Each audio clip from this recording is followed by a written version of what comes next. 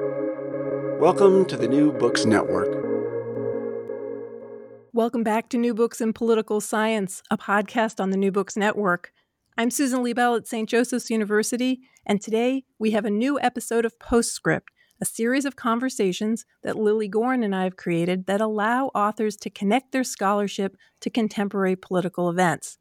Today's Postscript explores the intellectual and political significance of Shirley Chisholm, the first African-American woman elected to Congress and to run for the U.S. presidency. Her slogan was "Unbought and Unbossed," and she fought for the working class women against war throughout her long career. She defined empowerment in the second half of the 20th century.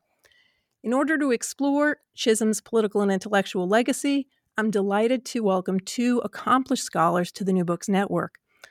Dr. Anastasia Curwood is an associate professor of history at the University of Kentucky and the director of African American and Africana Studies in the University of Kentucky's College of Arts and Sciences. She's held prestigious fellowships from the Ford Foundation, Woodrow Wilson National Fellowship Foundation, and the James Weldon Johnson Institute for the Study of Race and Difference at Emory University. Dr. Curwood's scholarship focuses on the interface between private life and historical context for Black Americans in the 20th century. In particular, she studies the workings of gender in African American social, cultural, intellectual, and political history. Her first book, Stormy Weather, Middle-Class African American Marriages Between the Two World Wars, published by the University of North Carolina Press, explored marriages between middle-class African Americans in the era of the New Negro and the Great Depression. Dr. Curwood's current project is a critical biography of Shirley Chisholm entitled Aim High, Shirley Chisholm and Black Feminist Power Politics. Welcome to the podcast, Anastasia. I'm delighted to be here. So I'm also pleased to welcome Dr. Zinga Frazier, Assistant Professor of Africana Studies and the Women's and Gender Studies program at Brooklyn College, CUNY, to the conversation. Dr. Frazier's scholarship focuses on African American politics, Black women's history, and feminism. She has been researching and writing about Chisholm for almost a decade, and her master's thesis, Unbought and Unbossed, A Radical Political Ideology, received the Zora Neale Hurston Award from Columbia University.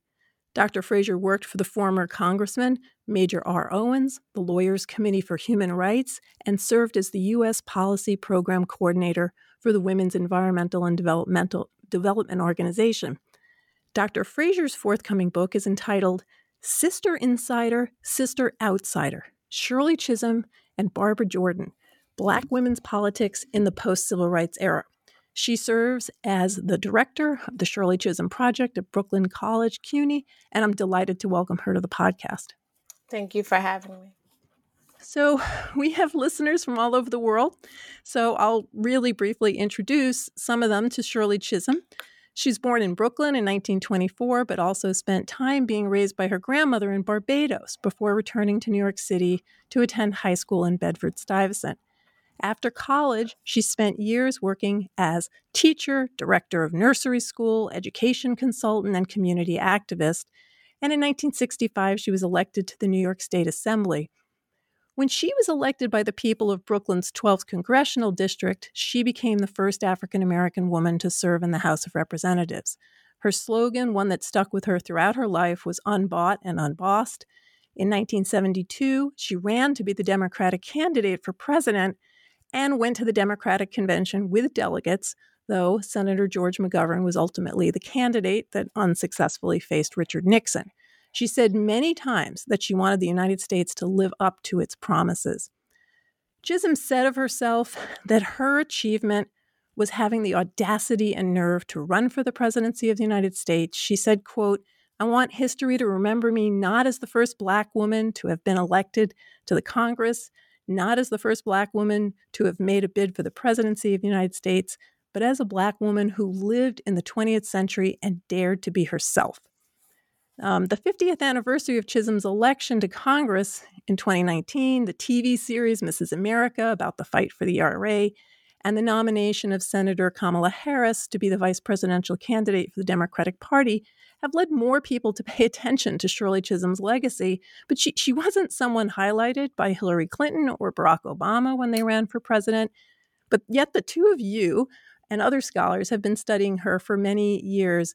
Zinga, let's start off by you telling us a little bit about how did you come to write about Shirley Chisholm, and how did this connect to or even depart from the work that you had done previously? Well, as a resident of Shirley Chisholm's district, I have a direct kind of connection to who she was, and my mother knew Chisholm coming up in New York City. And so there is, of course, a personal connection to Shirley Chisholm, as well as serving as a congressional staffer for the member who takes Shirley Chisholm's seat after she retires from political office in Congress, Major R. Owens. So I was, of course, quite familiar who she was. And the work that I did in undergraduate at Columbia University started really connecting the ways in which I felt she was disremembered, being a resident from Brooklyn, as well as someone who studied African American politics as a political science major. I felt that she was disremembered not only from a political science framework in terms of thinking about Black politics in the 1970s, but also how she was disremembered from also Black women's history and American history and political history. And so those are the kind of connections that connected me to Chisholm and her legacy and that work. And then the work that I'm doing now at the Shirley Chisholm Project at Brooklyn College. So there, in many ways, it's come full circle. It's funny, my grandparents were from that district. I grew up in Queens with my father talking about Shirley Chisholm all the time, though he had not lived in Brooklyn for decades.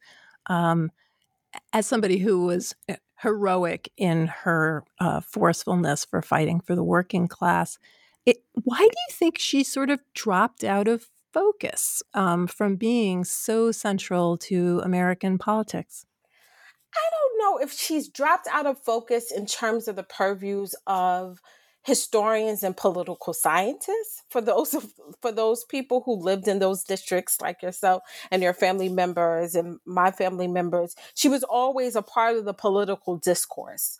And she's been a part of the political discourse for a number of people. However, I think in terms of the scholarship, there has been a lag and continues to be a lag at looking specifically at Black women as political agents as well as strategists. And so the framing of African American politics has always been, in many ways, masculinized. So when we think of the time period in which Shirley Chisholm comes to fruition and of her political organizing as well as her policy initiatives, it's really framed in a kind of masculinized framing of Black men, Black mayors. There's continues to be focus on Black men in politics, but not necessarily Black women. And so because of that kind of racial and gendered intersectional inequality or inequity, there has been a way in which we disremember her from the kind of public discourse.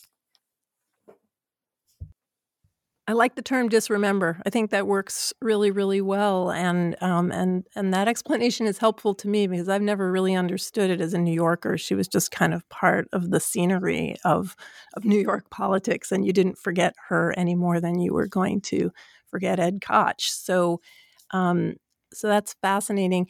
And and is there any field, maybe not political science or history, where she remained remembered correctly? Is there any sort of deviation within the fields of who does get her a little more right?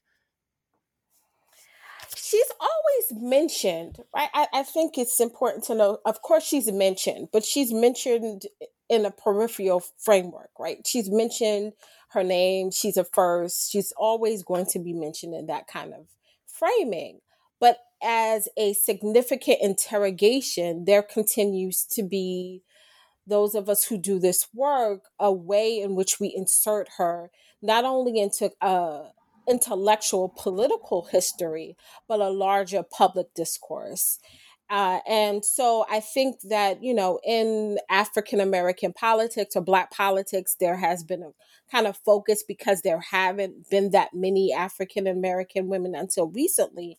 To Congress, there has just been a framework of just looking at them on the surface, and there hasn't been a significant interrogation of them. But I think what we see now is with the increased numbers, at least in political science, it's just in terms of how much quantitative data you have in terms of numbers. And the more numbers you have, the more significant people see the individuals are. I think in history, you continue to see Chisholm, but there hasn't been the interrogation that we would see, for example, as Coleman Young or others who were Black mayors in the 1970s. So there continues to be this kind of progression. And I think there's more, at least when I started, there wasn't anyone but besides myself and maybe Barbara Winslow at that time who did work on Chisholm, I think. And then now we have Anastasia and others who, are engaging in this discourse, looking at Shirley Chisholm, but also a broader discourse at looking at all of the women. The work that I do on Chisholm is not just connected just to only Chisholm, but the book is also the first kind of comparative study of Black women's politics and looking at Shirley Chisholm and Barbara Jordan. Anastasia, your first book, Stormy Weather, was about a completely different era. So I'm wondering what brought you to the 1960s and to Shirley Chisholm after looking at that earlier period in American political history. I came to Shirley Chisholm from a background as a social, cultural, intellectual historian of Black women and gender. And so what had caught my attention and what I had really engaged with as I wrote Stormy Weather about Black Americans' marriages in the early 20th century was women's thought about what women should be and do. And there was such a diversity of thought among Black women on how to tackle gender divisions of labor and also simply Black women's intellectual production, period, that I grew fascinated with the general enterprise of Black women's intellectual history, and also who these women were, where they were in time and space, and what their lives were like. So I got interested in biography, and I was teaching a seminar on biography. I was then at Vanderbilt University, and I wanted to teach a biography of Chisholm, and that's because my parents also knew Chisholm. They were in Massachusetts. My mother was a volunteer, was the treasurer for Chisholm for President in Massachusetts in 1972, and my father was a journalist in 1972 and covered the campaign. And that both of them went to Miami to the convention. The Democratic National Convention. And so they had told me stories as I grew up. I actually remember seeing a photograph of Chisholm with my parents, and I mistook her for my aunt. And they said, no, that's not Auntie. That's Shirley Chisholm. She ran for president. Someday you can too. And so I always remembered her, and was curious about her and wanted to teach about her as well as teach biography. So I went looking for that course for a text, and I couldn't find one.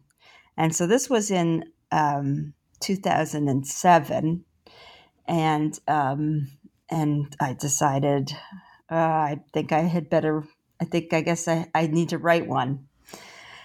And so that's how I came from being a social historian in the early 20th century to moving into the later 20th century. However, we tend to forget that Chisholm came from the early 20th century. She was born in 1924, so she came of age in the Great Depression and World War II, which is those years are the years that originally captured my attention as sort of from the New Deal era.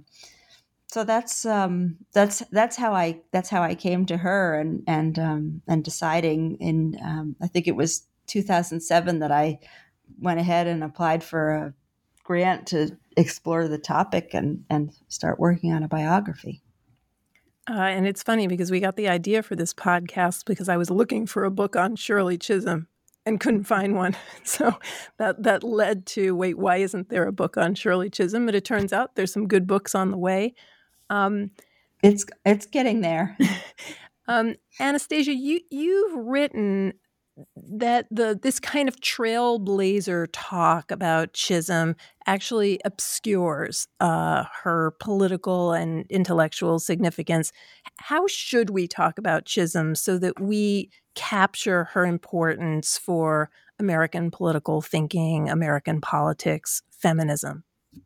Well, I do tend to hark back to my intellectual history roots because she was, in addition to being a formidable political strategist, and we should talk about that, she was also an intellectual giant in terms of her formulating ideas that we talk about now and use now that were not in circulation then, or that she was adapting. So, for example, everybody's talking about intersectionality now, and Black feminists have been using intersectionality for decades. It's not a new idea. It's just that the critical race theorist Kimberly Crenshaw conceptualized it 30 years ago in a way that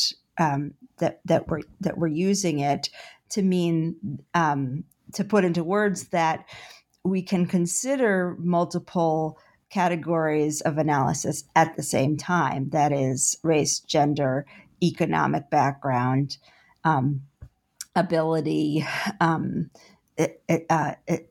age, et cetera, et cetera.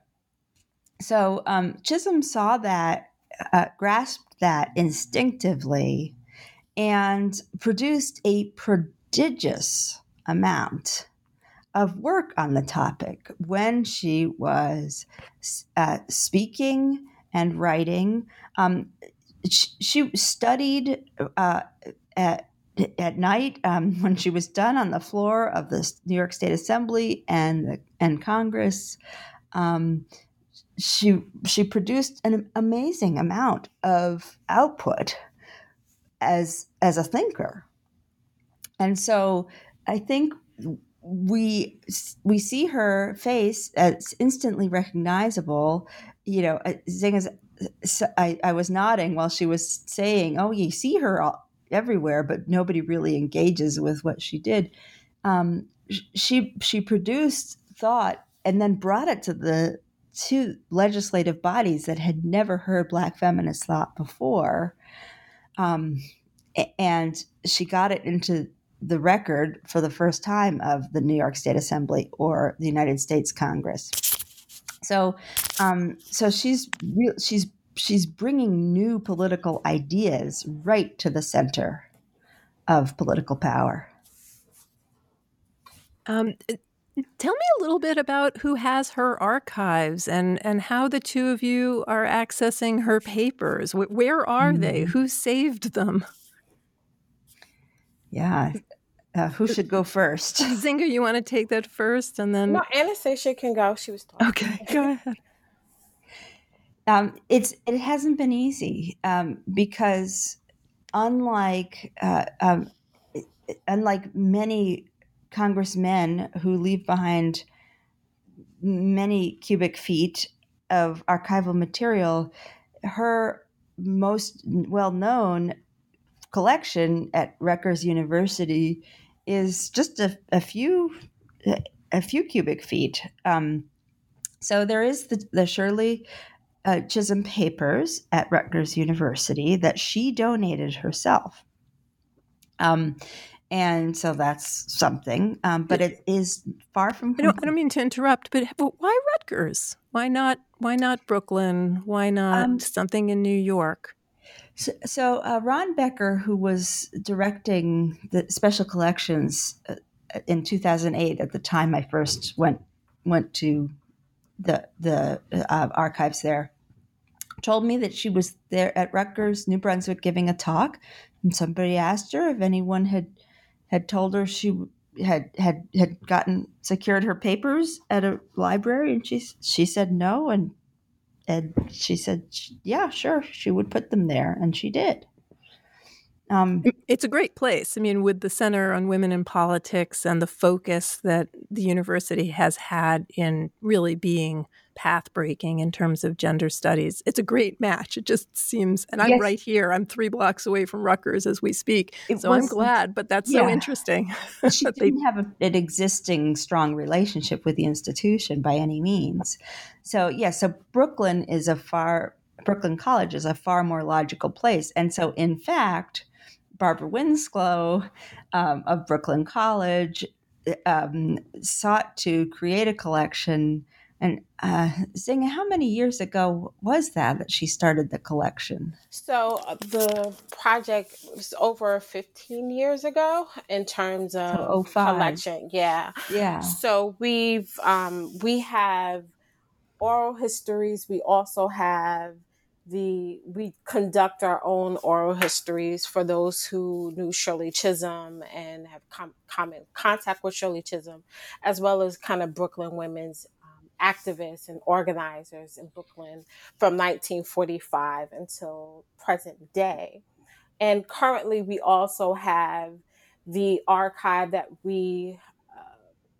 that Barbara Winslow was able to procure from Shola Lynch's a wonderful documentary. So all of the interviews as well as the transcripts. And we also have archival materials in terms of photographs and others located at Brooklyn College. And in terms of her other kind of personal papers, those papers are still with her estate, even though I have been having conversations with the current her current estate now. But her personal papers are not. I mean, what's at Rutgers, as Anastasia says, is small, and they're mainly speeches. But in terms of her personal papers, those are not located in any archive or library. So really, it's making basically what the Shirley Chisholm Project has done is created an archive, and that it's a treasure trove of those oral histories, both from the Lynch film and others that have been assembled later, have been tremendously helpful. But otherwise, it's piecing together things from newspaper articles, congressional publications. It's been a challenge.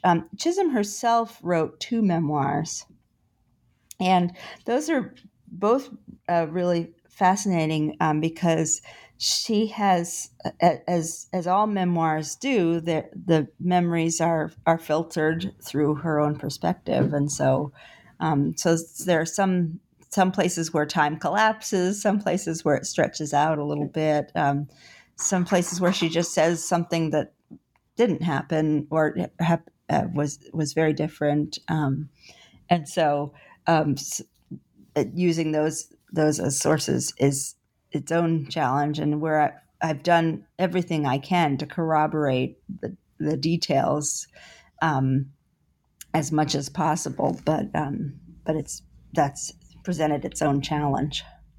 And it also requires to do your own kind of interviews, the oral histories that I've done for the project, as well as for my own book. Interviews of other people have been insurmountable and instrumental in terms of recreating a political history for Chisholm. I also, Zinga was so impressed that while I was searching around about you and the Shirley Chisholm Project, I found the most stunning thesis written by a student at Brooklyn College who writes a sort of, well, for me, it was sort of a tear-inducing thank you to you about how the project and your classes had opened up this opportunity for the student to write about Shirley Chisholm, which I thought was great. That just shows how Chisholm, if included in this wider Black intellectual history, Black political history, can not just impact the writing of books, but also our teaching and what gets passed on to students. Zinga, I know you've been researching Chisholm and also running the Shirley Chisholm Project. When you're thinking about her political legacy and how she has been portrayed and how you wish she would be portrayed, what are some of the things that you hope that either academics or the wider public should explore? Like, how should we view Chisholm's political importance? Well, I think in many ways it requires a significant amount of nuance. I think doing all of the kind of press that I do yearly on Chisholm is really conveying the importance of policy for Chisholm. And because I'm a political scientist by training, as well as someone who worked on the ground in politics, it's important that we don't kind of, as I continue to say, disremember, but we can't kind of detract Chisholm away from the policies and the politics of her life. And so it's important to insert her discussions around everything from immigration to police brutality to looking at the prison industrial complex, and even in this current moment, as well as the ways in which she defined and redefined Black feminism to be expansive and broad. And so it's important for me that academics engage in the kind of politics of Chisholm, but also the intricacies that we namely don't talk about when we talk about African American women in politics. The humanity, the mentorship, the engagement of Shirley Chisholm that she had with so many men and women to kind of transform American politics. And it doesn't solely revolve around her running for the presidency in 1972, that we in many ways engage in how she reimagined American politics, but also how she reimagined the world. That her ideas, her expansive ideas, were not limited to the United States, that she cared about the African diaspora, that she cared about Africa, that she also had policies around climate control. So I think it's important for us to have a larger understanding of her politics that get us to larger and more general discussions of the ways in which we transform the American political discourse that we're even in right now. And so that's what I would hope that academics would also align themselves to and not be fixated at that we've talked about previously, is in terms of her just being a first, that she was way more than that. And that we also engage in the woman who loved to dance and loved to laugh and that mentored people that, at times would be her political foes, that she has a totality of who she was and the life that she lived. It's funny that you mention this in this way, because I interviewed Charisse Burden-Stelly for her biography on W.E.B. Du Bois, and I was preparing your podcast and reading that biography at the same time. There are so many similarities between the two of them. The depth of the intellectual engagement, the interest in the world, the concern not just with one way of understanding American politics, but broadening it, and also the quality of relationships. One of the things that Burden-Stelly does in this particular biography is really emphasize how Du Bois, he engaged personally with people, professionally with people, he mentored, and he invested all of this energy and intellect in these relationships that then had this remarkable intellectual and political effect. And honestly, it really, as I read what you both have written and this at the same time, it really seemed like she had a lot of similarities there. And so it really does seem like she is a figure that needs to be thought of as more than this first. Yeah, period. So I was so struck by it. And I think it's so great because at the Shirley Chisholm Project, I've literally have interviewed people who no one would know. They're not people of, some people are not of kind of political or name, or, they're not well known.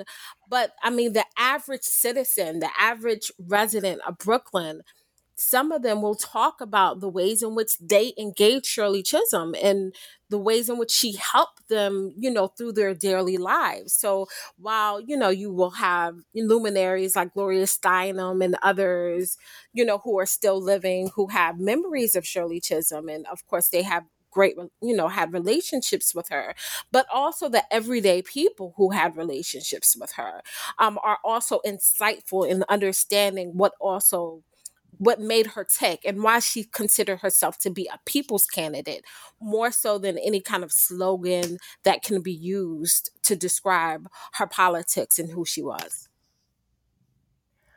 My students made me promise to ask this question of the two of you. What did you think of her portrayal in Mrs. America? My students were so taken with this series. For me, it was shocking because I think of Shirley Chisholm as this very, very diminutive woman who packed a punch. And so visually, it was really hard for me. But they had never seen a picture of Shirley Chisholm. It didn't bother them. But I'm wondering about the substance of the portrayal and how you felt about it. Well, I have to tell you that I've been in the last stages. I actually just sent the manuscript off to the press. I've been in the last stages of writing it, and I did not want that portrayal to interfere with my own mental image, and I did not watch it for that purpose. So I was very deliberate not to watch it. So I will have to defer. Well, you don't have to defer to me, because in terms of boycotting, because I've actually interviewed some people who really have a significant problem with the show, the series. I have not watched it either. So well, there's that too. So, and because of, and I think it is right in terms of, I get asked to, and I'm working on two major film projects on Chisholm as well. I think there is an effort. And I think this is documented. I know Gloria Steinem has written, at least in the New York Times or the Washington Post, I think it's the Times, but there have been really blatant kind of discrepancies in terms of the lack of engaging historians when you write these pieces. I will say that. Yes. And I know of the personal people who've asked people, and they I don't know if the writers were very adept in terms of engaging. I know I wasn't engaged. And Barbara wasn't either. Nobody asked me. And so I think a bad sign. That's not a great sign. And so I don't know. I really don't have an opinion on that, but I do have an issue with people who are writing, who are doing these kind of works and not engaging the history in a certain way. So, I mean, I'm excited that people are interested in Chisholm by seeing her, but I continue to say, if you want to see, I guess, a better depiction, is really Shola's documentary that has a better framing of Chisholm. Well, I'll admit I did watch Mrs. America because my students said that I would love it, and I can see why they love it. It's a very, very beautifully filmed, and there's a lot of detail in terms of the costume and the language and the sexism. And there's some good things in there about Shirley Chisholm, but we won't dwell on it. Let me instead follow up, Anastasia, with you about her as a political strategist. You said that we need to remember that and to emphasize that. And why is that so important? Well, so she was one of the first people to employ a majority woman staff. In fact, her first staff was all women. And she employed a woman legislative assistant, a legislative aide, who she hired from somebody else. And she really did things in an innovative way that was not power as usual. So she didn't care necessarily who got the credit if she got done what she wanted to get done. And she was a coalition politician. So that meant that if she wanted to get something done and she wasn't on the right committee, her legislative staff would work with other members of Congress on other committees to get work done. She would also have interesting and odd coalitions with people colleagues you wouldn't think she would get along with. So, for example, Louise Day Hicks, who was notorious for opposing busing in Boston, and was a member of the delegation from South Boston that was vehemently opposed. Part of supported was seen as an ally of those white demonstrators who were really racist in their opposition to busing students to schools in the early 1970s. But on childcare, she actually had some alliances with Hicks, and on child development.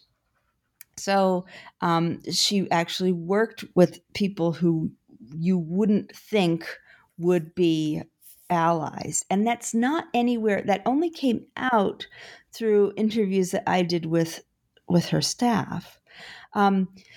She famously, or some would say infamously, had that hospital meeting with George Wallace after he got shot during the 1972 campaign. And people said, why would you go and meet with him? He stands for everything that you oppose. And publicly, she said, he's on the campaign trail like for like I am, sort of there for the grace of God there, but for the grace of God go I, because she was physically threatened on the campaign trail.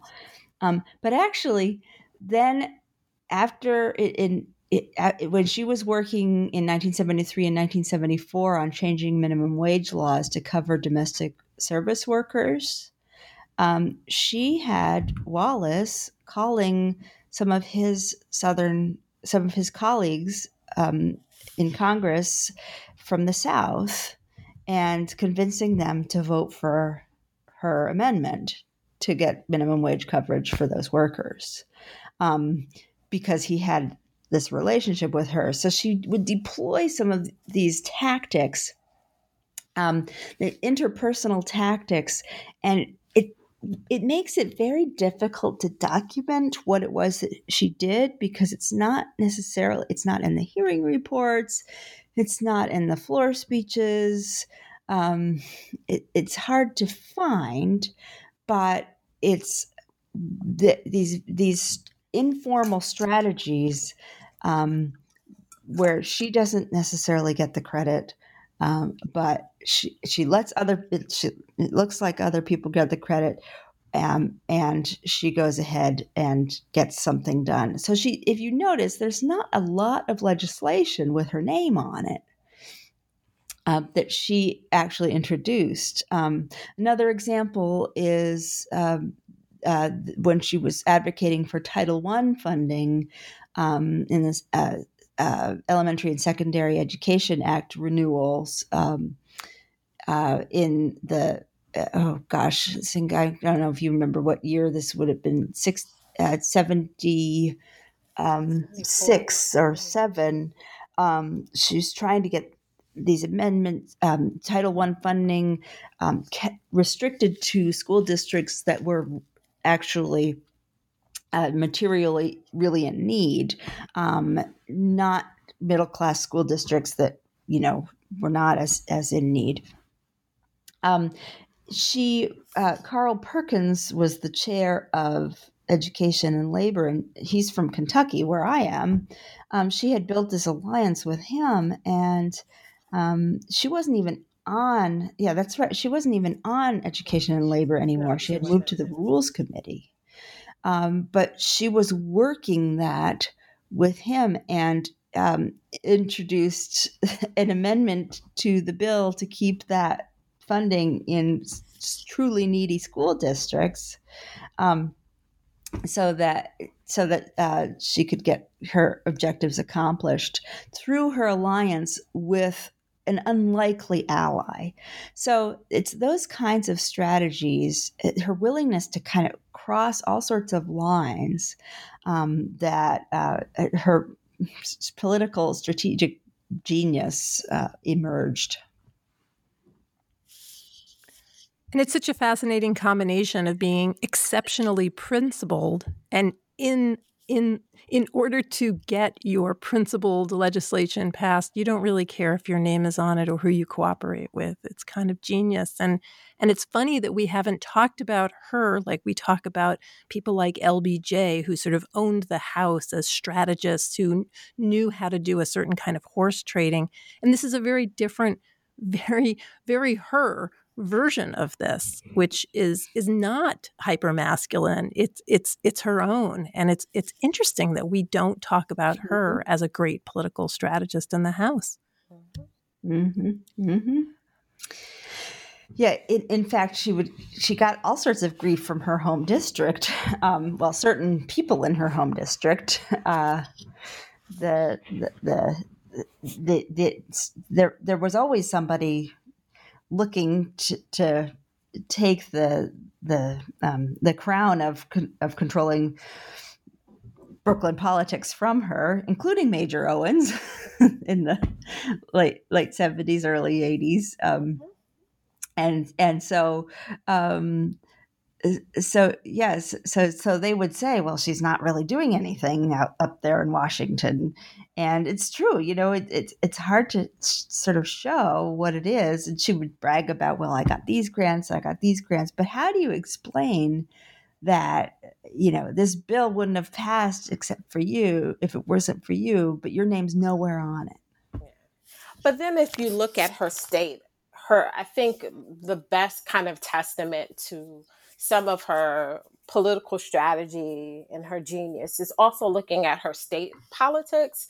I think she was way more successful in terms of passing legislation in terms of the state politics than you can see when she's in Congress. And even though she was in the New York State Assembly for a limited amount of time, you can see what her agendas were. Like, we have the SEEK program, all of the kind of educational, as well as she did a significant portion of policies around, in her home district, even when she is in the House. Like, she does do the important pork and barrel things that people, they say they hate, but she was still able to bring a significant amount of resources to Bedford-Stuyvesant, one including the Bedford-Stuyvesant Restoration Plaza and all of the things that happens in Fulton Street for Brooklyn natives, the Billie Holiday Theater, all of those kind of recreational things, and as well as some of the educational funding that she was able to procure for the district are still living testaments. We have the SEEK program that is still in existence. You have students who receive that funding to go to city and state universities because of the legislation that she passed. So she's able to be effective. And then there are also limitations, right? There are always limitations in terms of her ability to be an effective spokesperson versus being an effective legislator. And some of that has to deal with her unsurmountable ideology of being unbought and unbossed. And I think later in life, when she's in Congress and doing some of the things that she did in terms of coalition building, was her own understanding, or at least coming to terms with the importance of being a legislator and in negotiating and compromising and working with individuals that would be unlikely for her to have alliances and coalitions with. Let me ask you a question about something she used to say about herself. She used to say that people had to get used to the idea that someone other than a white man could be president. And I'm wondering, for both of you, what is it about Shirley Chisholm or the 1972 election that matters for us understanding this particular contemporary moment in the United States, the upcoming elections, the presidential and the down-ballot elections, the narratives around Senator Harris, the narratives around the national protest movement? What does Chisholm give us to understand those events in a richer and more nuanced way? I think what's important in this kind of historical context is more about the substance and substantive representation than it is about the symbolic representation of having a woman or having an African American or having a Black woman in position. Chisholm, when she runs in 72, and everyone wants to say she was a failure, and I continue to tell people, even in 2020, you didn't have a woman or an African American cross that stage at convention. And Shirley Chisholm did that in 1972. And so to me, that is indeed an accomplishment and a winning strategy of her deliberate decision to make it to convention, regardless of the animosity that she really received from the Democratic Party and the non-support. But the importance, I think, for her 72 campaign is really about us not making those connections, but making the connection that Chisholm is creating a coalition. It's the same coalition that we're able to see Barack Obama really win the presidency.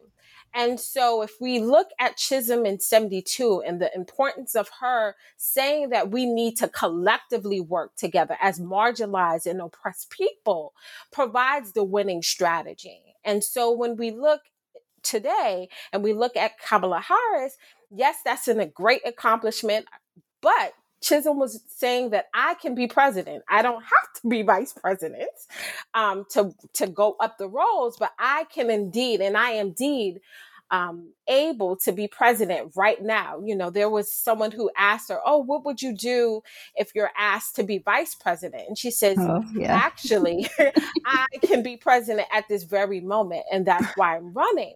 Right. And so believe it or not. Right. And so this kind of dismissive behavior that I also want us to think about, that we're overjoyed by the symbolism of Kamala. But Chisholm is not running around. I think everyone thinks she's running to be symbolic, but she's not. She's running to change the discourse and the agenda. She's leveraging herself because of her own positionality, but she's leveraging herself to talk about the issues that would not have been on the platform if it possibly was not for Shirley Chisholm, who was running in 72.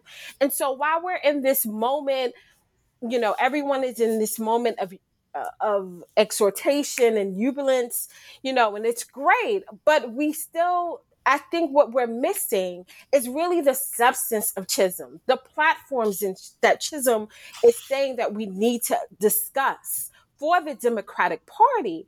And I think in many ways, the critique of people who are on the ground in the Black Lives Movement, people who are engaging in this kind of racial reckoning around all of these issues of inequalities, are not asking for, in many ways, they're demanding against the symbolism.